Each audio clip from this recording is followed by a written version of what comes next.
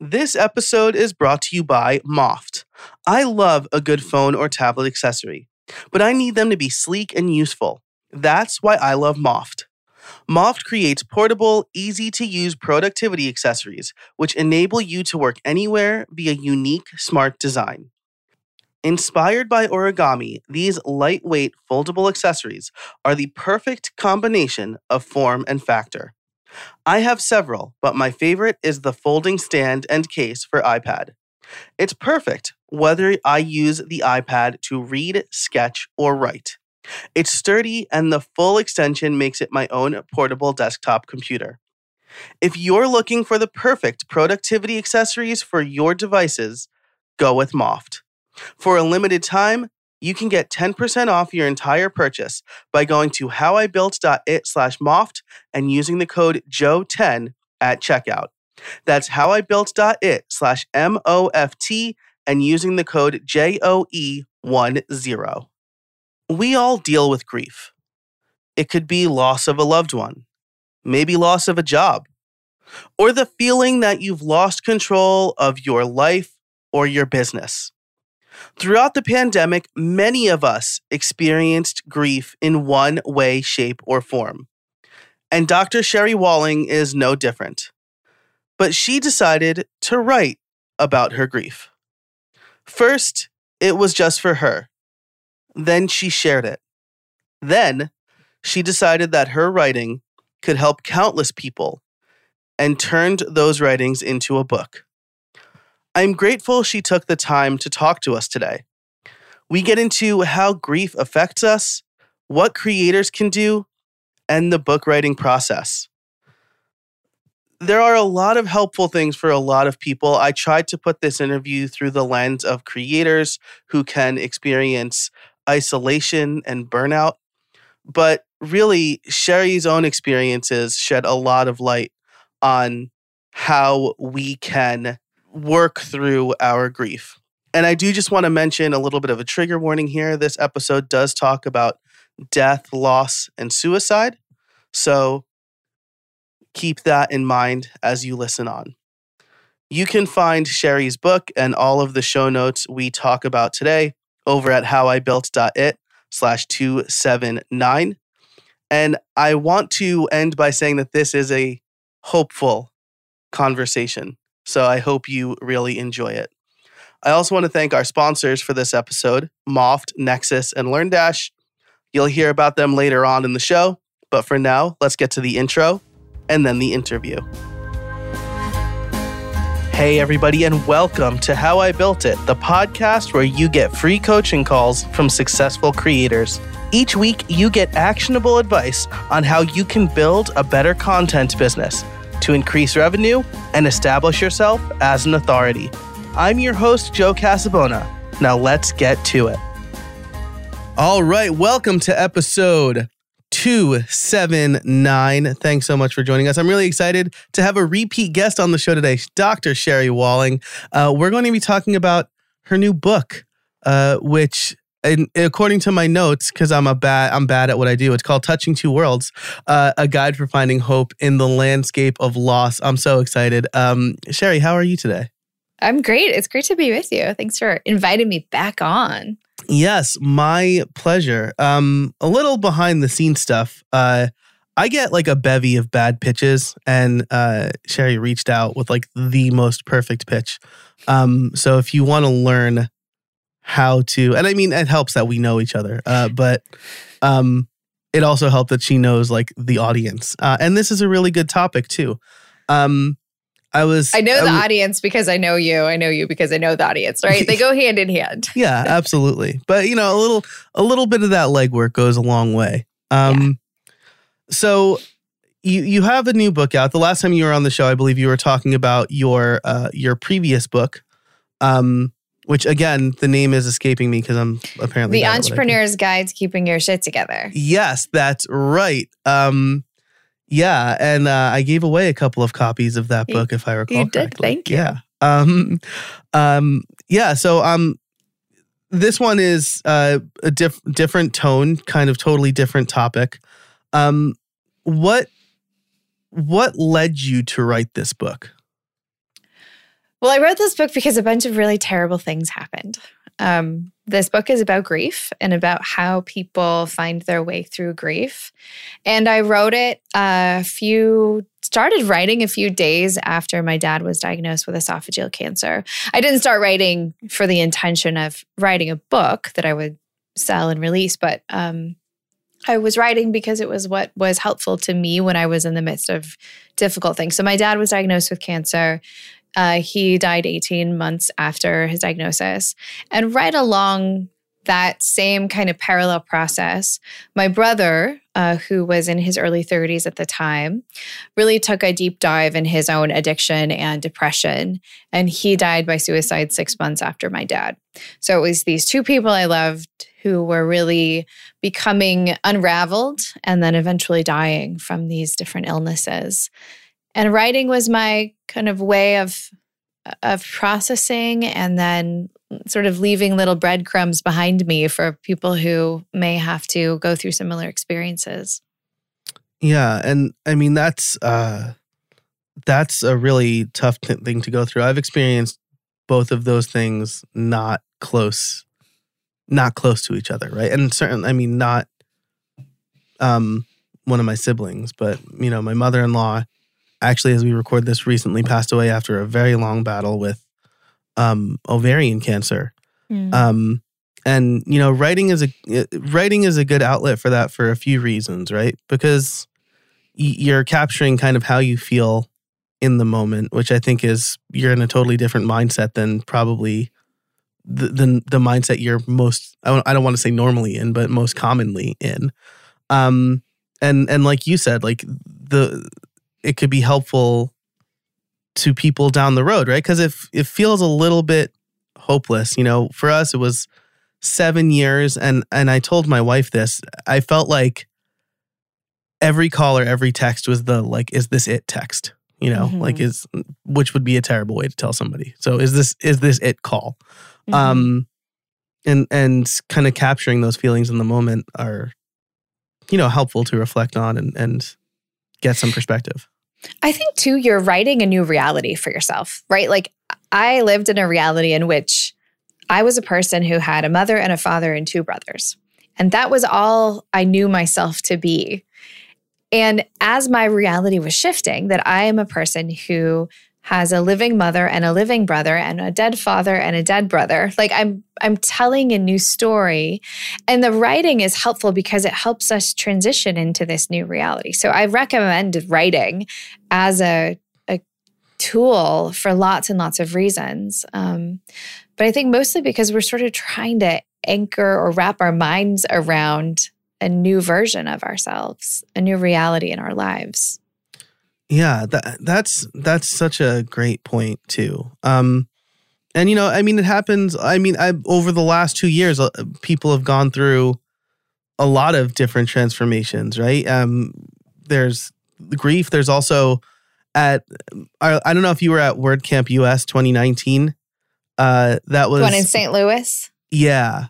Mm-hmm. That was my last big conference before the pandemic, and I came home to getting smacked in the face with a positive pregnancy test. And so since the pandemic started, we've had 2 more kids. So things look very different. And then, we've experienced grief. I was telling you in the green room, I guess, that I sought therapy for the first time ever during the pandemic because I didn't feel like I could be an effective father.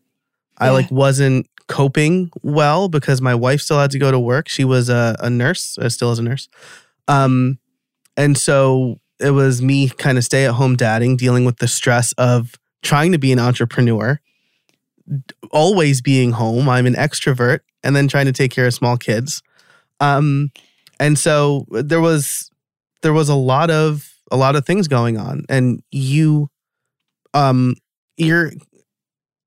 also a very busy person, right? I will put it that way, right? There's a lot. You are working on a lot of different projects, and you have a family as well. So life doesn't stop, right? When when terrible things happen to you. And I think you touch on this in the book, right? Like, how does one deal with the world continuing when it feels like yours needs to stand still? Well, it's a bit of a both and, because it does sort of stop. And then it doesn't, right? Yeah. There are experiences that we have, like, having a new child or losing your mother-in-law. These are like life-altering moments. And it does take your breath away. And you do have a paternity leave or bereavement leave, or there's some acknowledgement that you're departing from the patterns that you've been in and you're making new patterns, a new version of your life to go along with this new person or the loss of the person. And so in that way, I think it's important to say, like, yeah, your life does stop. Like, pause. There's a big departure from what was before to what is going to be in the future. But the other things don't stop, right? The dog still needs to be fed. The library book still needs to be returned. Apparently, I still need to pay invoices and collect money from my clients. There's still work to be done. And I think for me, it's been important to navigate the logistics of life in a very gentle way, especially when you're in the throes of grief. Like, many of the things that I thought needed to happen in a timely manner, turns out there's not that much urgency. So I've learned about the value of giving more space and time and being a little bit more gentle, even though there's still that part of me that's like a hard-driving, ambitious, motivated person. And I really want to do things. I really want to go to that event or write that book or do that thing. It's okay to turn it down for a while, and it's okay to have these moments of pause to honor that the world did stop as you knew it. Yeah, that's something that really resonates with me there is basically the day my mother-in-law died, I signed a 5-figure contract for like a Rush video deal. And I'm like meeting with the client and I'm like, yeah, like I have a funeral this weekend, but like I'll be able to, and they're like, take the time. And I'm like, I can do this though. Like, I was like a little glibly, like, and it wasn't my mom, which is like weird because I was very close to my mother-in-law. But yeah, it's almost like I wanted to keep pushing through almost to like feel normal or like, kind of keep doing this thing that I had control over. I think that's super normal. Yeah. I mean, I have a few instances of doing very similar things, like sitting by my dad when he's receiving chemo, you're kind of there all day. So he's getting chemo and I'm like working on a book proposal or drafting a speaking pitch. And it's actually why my book is called Touching Two Worlds, because I'm trying to grapple with what it feels like to be so alive and be in a really beautiful phase of my life with young kids who are flourishing, with a career that I'm just like in love with, like think is amazing. And then also be challenged to be totally present to death and grief and loss and the unraveling of things. So how can you go in one day from the heavy reality of death to this incredible opportunity that you're super excited about? So I don't pathologize what you did, Joe, because I relate to it. And I do think that all of us are trying to just be big enough and wide enough to hold the both ends of the spectrum. Yeah, absolutely. And to that point, right, you're a trauma psychologist, right? Mm-hmm. Yep. There's, I guess I hope this isn't glib now, but there's always the question of, does the barber cut his own hair? You have a deeper understanding of trauma and kind of how people process things than most people. Does that weigh on you at all, or kind of do you recognize that you're trying to process your own, like you're kind of trying to read the label from inside the bottle, sort of thing? Yeah. I was grateful for my training when all of this was happening, because I think I had more language to give to what I was experiencing. And I had a little bit of a framework because I've seen so many people recover from really, really painful things. I think I knew that I would recover. Like I wasn't going to get stuck in the depths of my grief, or as it relates to my brother's death, the depth of that very traumatic experience. I had this kind of deep assurance that I would find my way out because I've lived alongside so many of my clients as they've found their way out. But also, I had a therapist and I saw a physician, and I sort of did all of the things that need doing when your life is dismantling. And I don't for a second think that I get a pass on any of the pain or the experiencing of it or the need for help. So thankfully, I had enough humility to not pretend for a moment that I was going to heal myself and then write a book about it. Like, that's not what this book is about. Gotcha. Yeah, that makes perfect sense. So let's move on to, I mean, the title of your book. It's not just about like the hard part, the heavy part. It's about finding hope, right? Because it can feel hopeless. No matter, again, drawing on my own experience here, right? 7 years, we feel like, I felt like when the moment came, like, oh, well, we've been grieving the loss without experiencing the loss, which obviously is not the case because we could still go talk to her up until we lost her. And so it could feel hopeless. So let's talk about the let's say the subtitle of your book, Finding Hope in a Landscape of Loss. Why don't you give us the kind of 10,000 foot overview first, and then we can kind of dig in. Yeah, I wish that I could say, okay, I've got a 3-part plan for you, Joe. If you're looking for hope in loss, do these 3 things. First, it's this piece, then it's that, then it's that. Yeah, that was not my experience, nor the experience of anybody that I know. Yeah. Really, truly. I do think that most of finding equilibrium or refinding or reconnecting to hope following significant loss happens in very little moments. So it's every day that you get up, every day you take a shower, every day you re-engage your work or talk to your friends. Like, it's sort of these very small step-by-step moments. And I think that part of writing the book was to call some of them out, right? One of the things that was really, really helpful to me in reconnecting with my own aliveness was really being in my body, right? Like having a very consistent yoga practice, training as a circus aerialist, finding ways for me to daily feel the beating of my own heart, feeling the breath in my lungs, feeling the strength of my arms.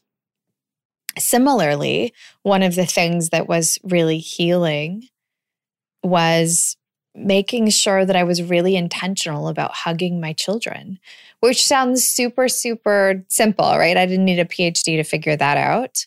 But my kids were experiencing death in their family, and I was experiencing death.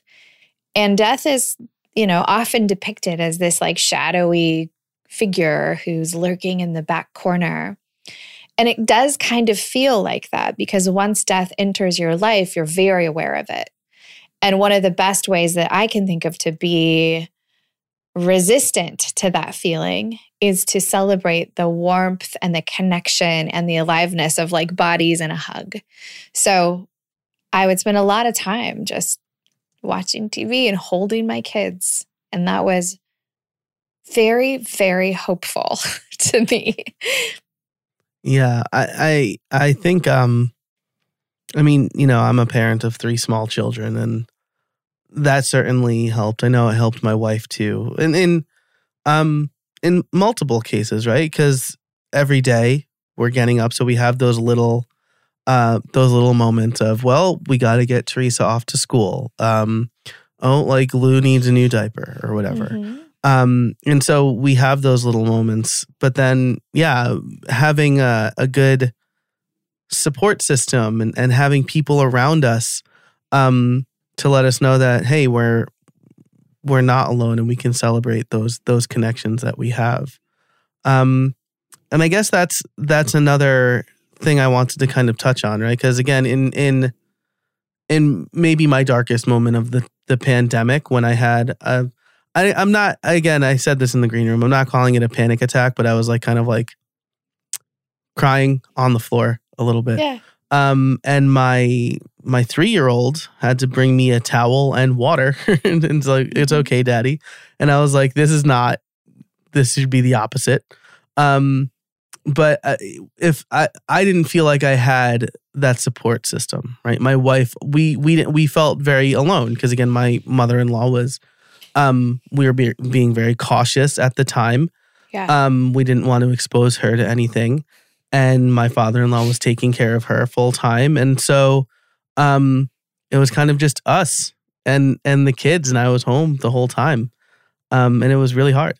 And your wife's at work as a nurse in a very scary medical crisis. Like, that's a super challenging and isolating circumstance that you find yourself in.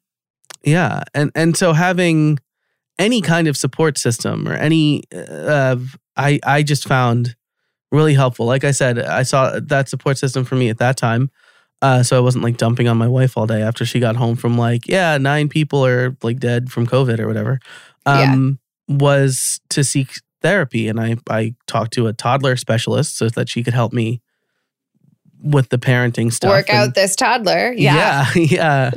And it was hugely helpful. I'll share one story. I know this is, I'll share one story. Cause I don't really know. Like I don't know what a good benchmark is for children, right? Until you have children.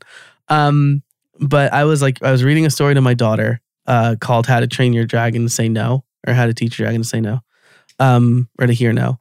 And I was like, Diggory couldn't go outside because it was raining. And Teresa was like, why doesn't he just get an umbrella? And I'm like, I snapped at her. Just let me read the story. And my therapist was like, this is actually really good problem solving and troubleshooting for a 3-year-old. And you should really encourage that. And I'm like, good to know. Don't do that. So having someone there was super helpful, I guess, is that long story. I think we all need a coach sometimes, right? We all need a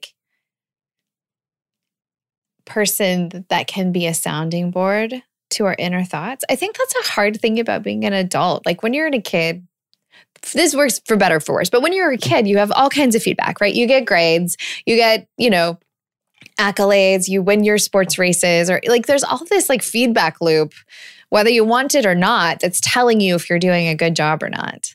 And as adults, depending on where we are in our lives, especially as entrepreneurs, we just don't have that. There's no supervisor that's like, Joe, just giving you a 4.5 out of 5 on the parenting today. There's no overseer. So I think sometimes it's helpful to have someone that you can be like, this is what happened. This is what I did. What do you think? Especially when we're in unknown terrain, as we all were in the pandemic, but especially you as an extrovert stuck at home with very little children, you were in unknown terrain. I was in unknown terrain when I'm like, everybody's dead. Yeah. What do I do? How do I talk about it? This episode is brought to you by LearnDash. Look, I've been making courses for a long time. I've taught at the college level, and I've created curriculums for several different organizations, including Udemy, Sessions College, and LinkedIn Learning. When I create my own courses, there's no better option than LearnDash. LearnDash combines cutting-edge e-learning tools with WordPress. They're trusted to power learning programs for major universities, small to mid-sized companies, startups, and creators worldwide. What makes LearnDash so great is it was created by and is run by people who deeply understand online learning. and adds features that are truly helpful for independent course creators. I love the user experience. And now you can import Vimeo and YouTube playlists and have a course created automatically in seconds. I trust LearnDash to run my courses and membership, and you should too. Learn more at howibuilt.it/LearnDash. To bring it back to you, this is not like the Joe therapy session. This is a really important topic. You mentioned that writing was a helpful exercise. So we'll wrap up kind of with writing, what led you to write this book, and then kind of who this book is for, before moving on to a great article that you have in Fortune. So what you said you were writing for yourself at first. What led you to decide to get this published? Was it exactly what you were writing that you published, or was it like, well, these are kind of like the notes that I'm going to base the manuscript on? What was that process like? Yeah, there are a few things that unfolded. One is I wrote a lot, and I would find myself sending little clips to people, paragraphs, essays, things. So it became evident to me that I did want to share what I was writing, and I did feel like it could be helpful to other people who were in the throes of their own chaos or crisis. So that was happening. I also was invited to give a talk. It's called a One Last Talk. My friend Philip McKernan hosts these talks where basically if you had one last talk to give, what would it be? And I don't know that it was like the one last talk that I'll give forever from my life, but I talked about grief and thriving in grief, and it was very heavily from the book. And I think the talk felt really powerful, and I really loved giving the talk. It felt important. So it made me sort of wonder, like, I really want to get this like there's a message here that's important to me that I want to share. And so then I attended a memoir writing workshop that Scribe hosted. Then I had a few other people look at the book as it became more of a book. And then eventually I had the opportunity to, I had a book agent who was interested in it. I got like months later, got a publishing deal. And they really asked me to go back through all of the essays and more than make them stories about me, to really engage my life and my training as a psychologist. So the format of the book is such that it's a story from me, and then there's some kind of like an analysis with then an offering. Like, hey, if you come to the end of your wits as a parent when you're in the midst of grief, try this. Or, hey, this might be helpful. So it's intended not just to be my story, but to be of service to other people. And it's a very broad audience. One of the reasons that I went with a traditional publisher for this book is because most of my work has been in cultivating an audience around entrepreneurs. And if this book is super relevant to entrepreneurs, but it also has a broader reach. And so working with a publisher hopefully will be helpful in engaging a broader community. Yeah, that's kind of the key that publishers are looking for, right? Is they want the broader audience because they're going to put it in bookstores, and they want to make sure they're getting, a return on their investment. Which we'll talk about more in Build Something More. Feels like a super weird time to mention this, but if you want to get that conversation and you want to get all of the conversations ad-free, head over to joincreatorcrew.com. Okay.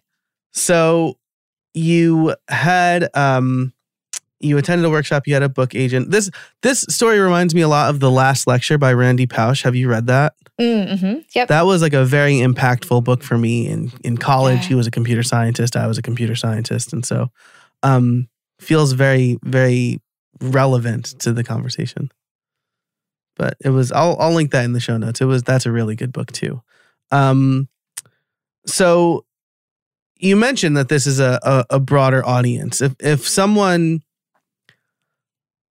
I guess I'll put it this way, right? You and I have talked about our experiences with death to experience grief, but you don't need to experience death to experience grief, right?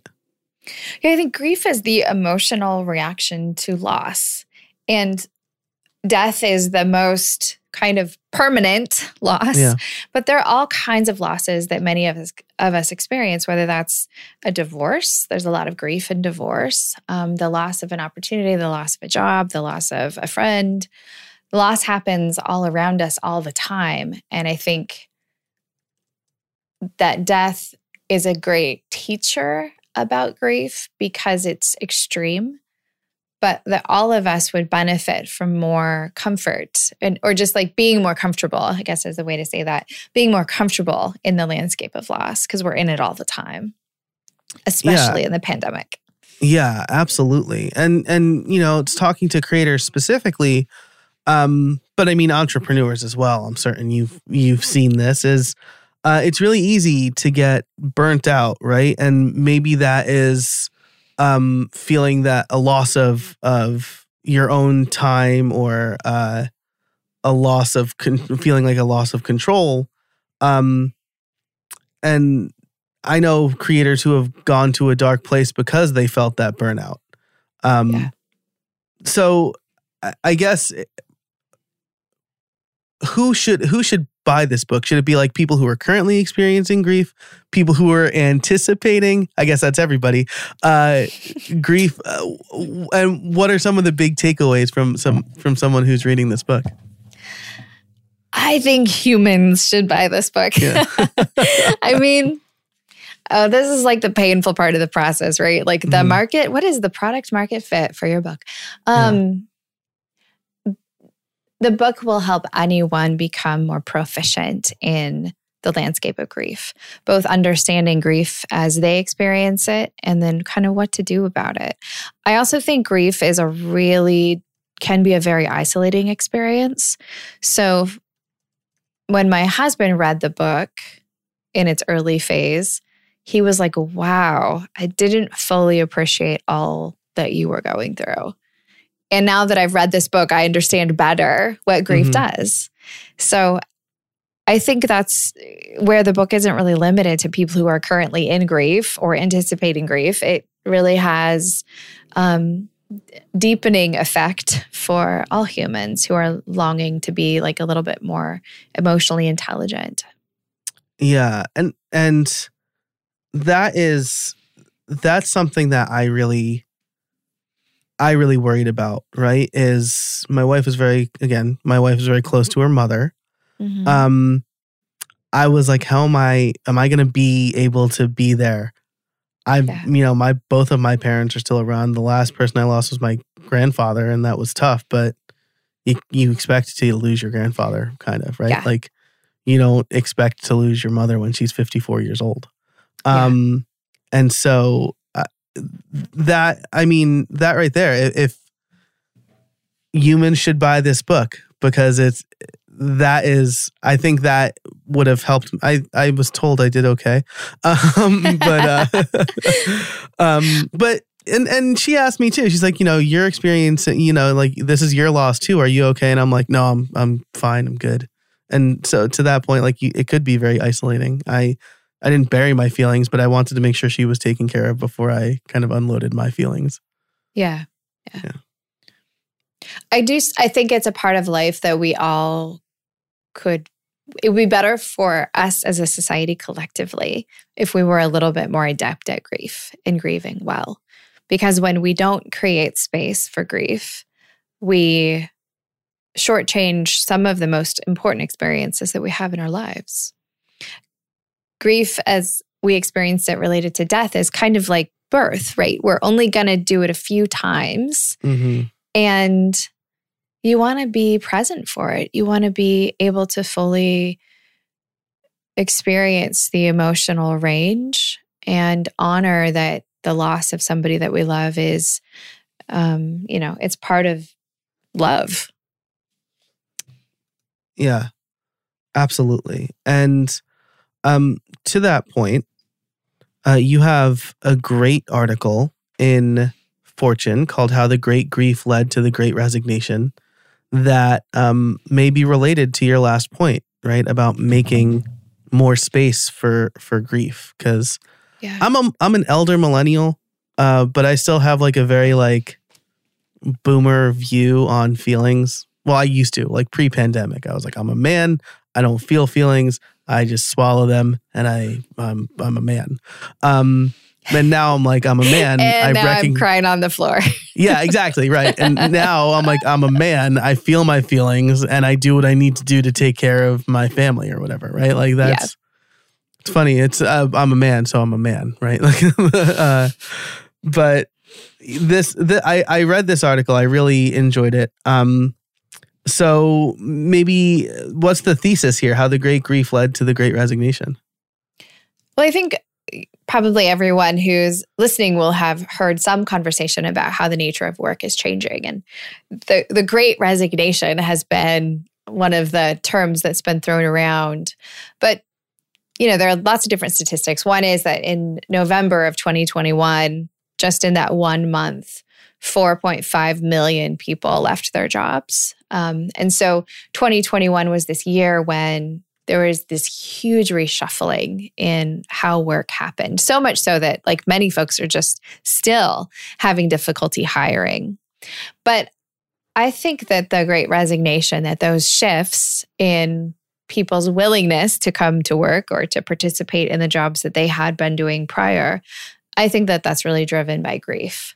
And so that's what I talk about in this article, is helping employers and other professionals understand how grief may be at play in all of these transitions that we're seeing in the world around us.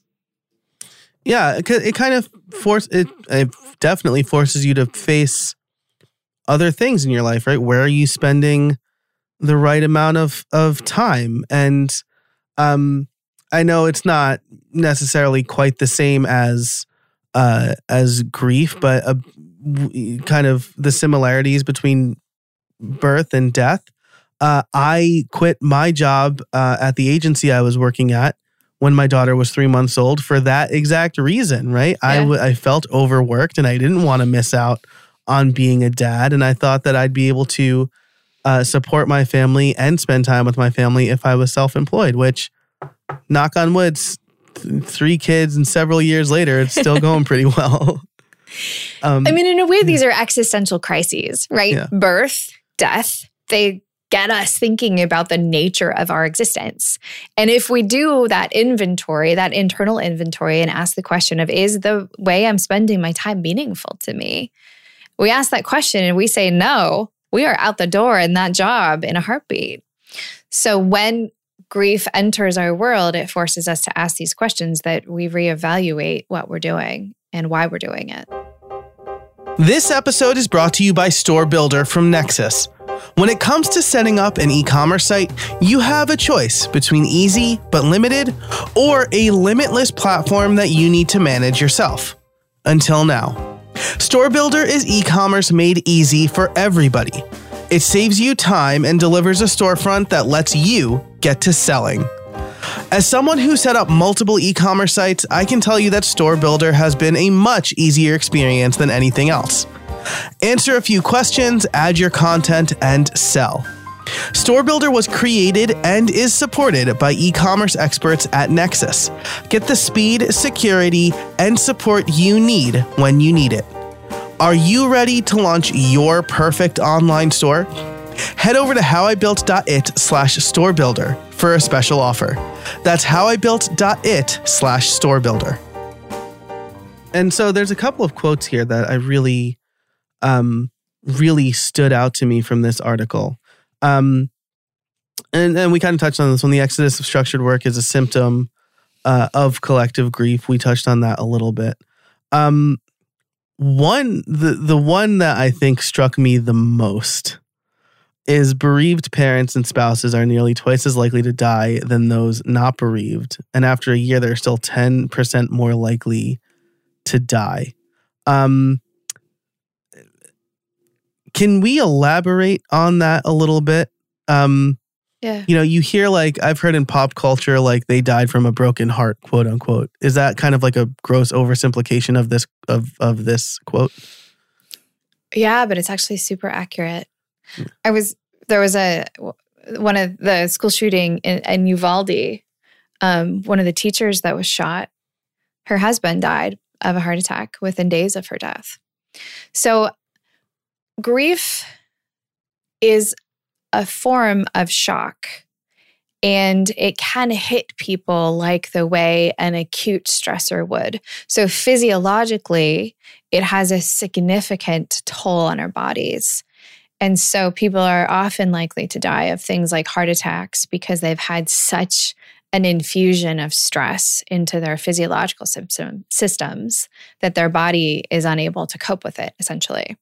So saying that you died of a broken heart is actually not very, it's pretty accurate. It's not very much hyperbole. So there's also a significant amount of practical stress that goes along with these kinds of losses. So our bodies are in chaos, our lives are in chaos, and it can undo us. It can literally kill us to be in that level of disruption. Yeah. And during the pandemic, a lot of people experience that, right? I learned the true meaning of it takes a village to raise a child, like during that. Like when you lose that village, it really sets in like how much help you're getting with children, especially small children who like need you to do everything for them. Right. And which brings me to my second quote. Again, this one really resonated with me, right? During the onset of the pandemic, job demand decreased until she, the person you're talking about, felt overwhelmed and burnt out. She could never keep up with her emails. She finally quit in order to spend more time with her daughter. So, again, this was kind of something that you come to realize during the pandemic, right? Where am I spending my time wisely? Is all of this stress really worth it?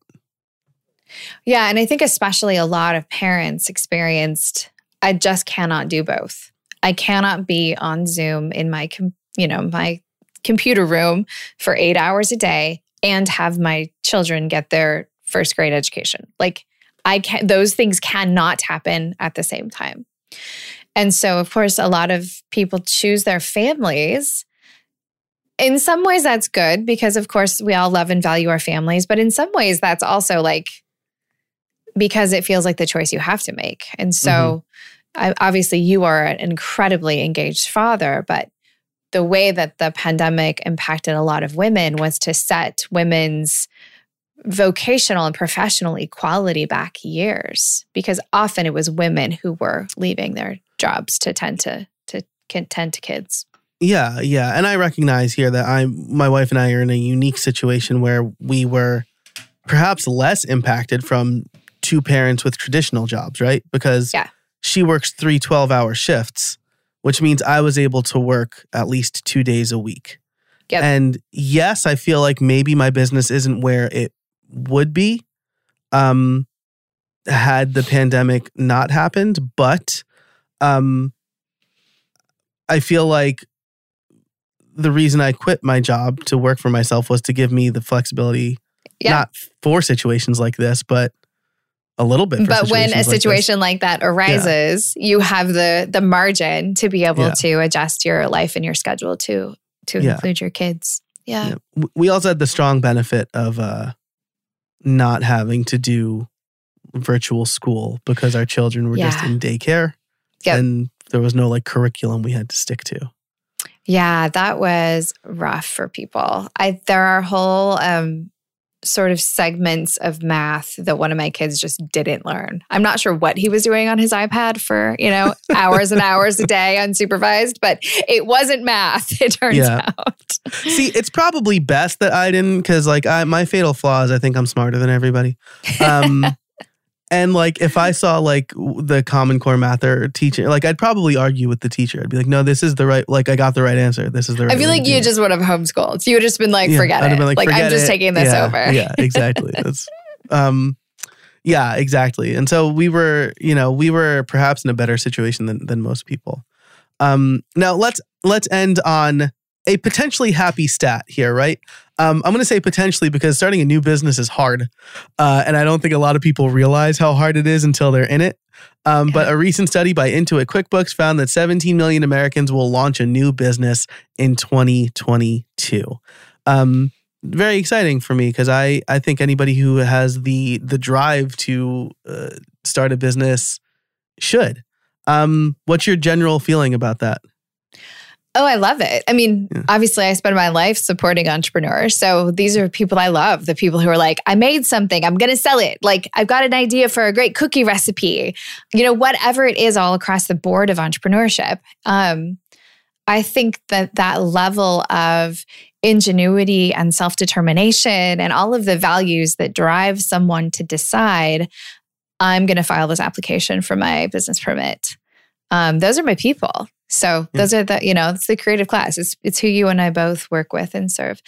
And like you're addressing, I realize it's hard and not all of those businesses will be successful, but I think they'll probably be meaningful and they'll probably be an important part of life for the people who endeavor to make them successful, even if in the end they don't have, exactly the financial outcome that they would hope for.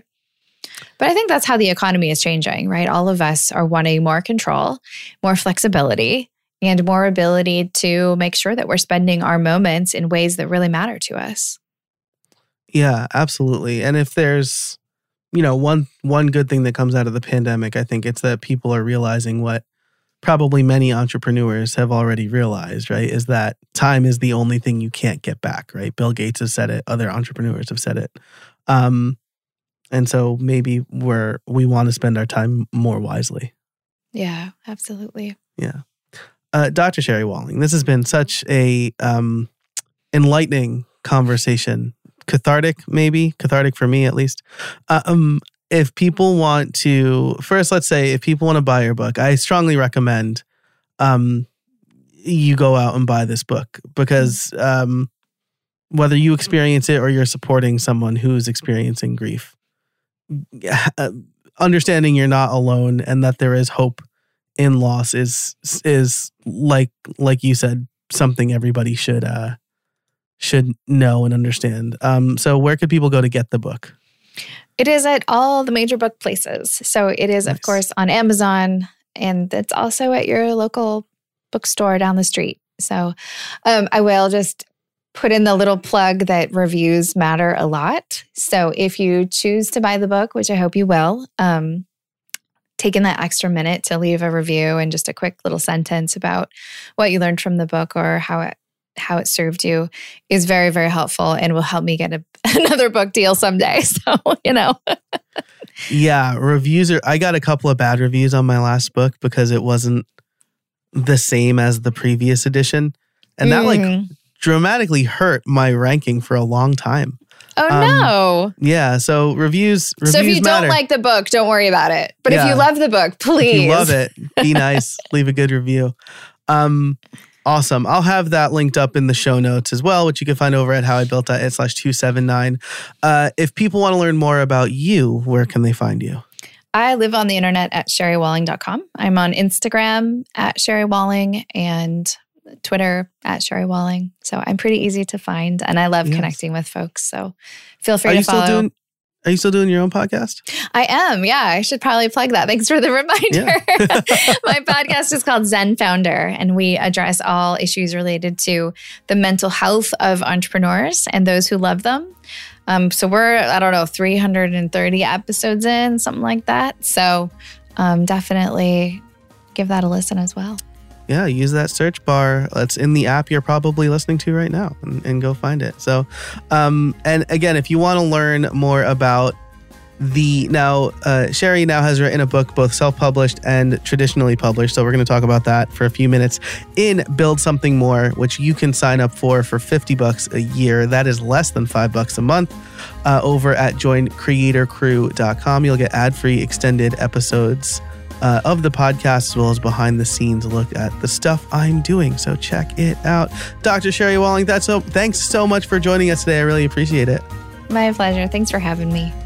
My pleasure. And thanks so much to everybody listening. Thanks to our sponsors for this episode. And until next time, get out there and build something.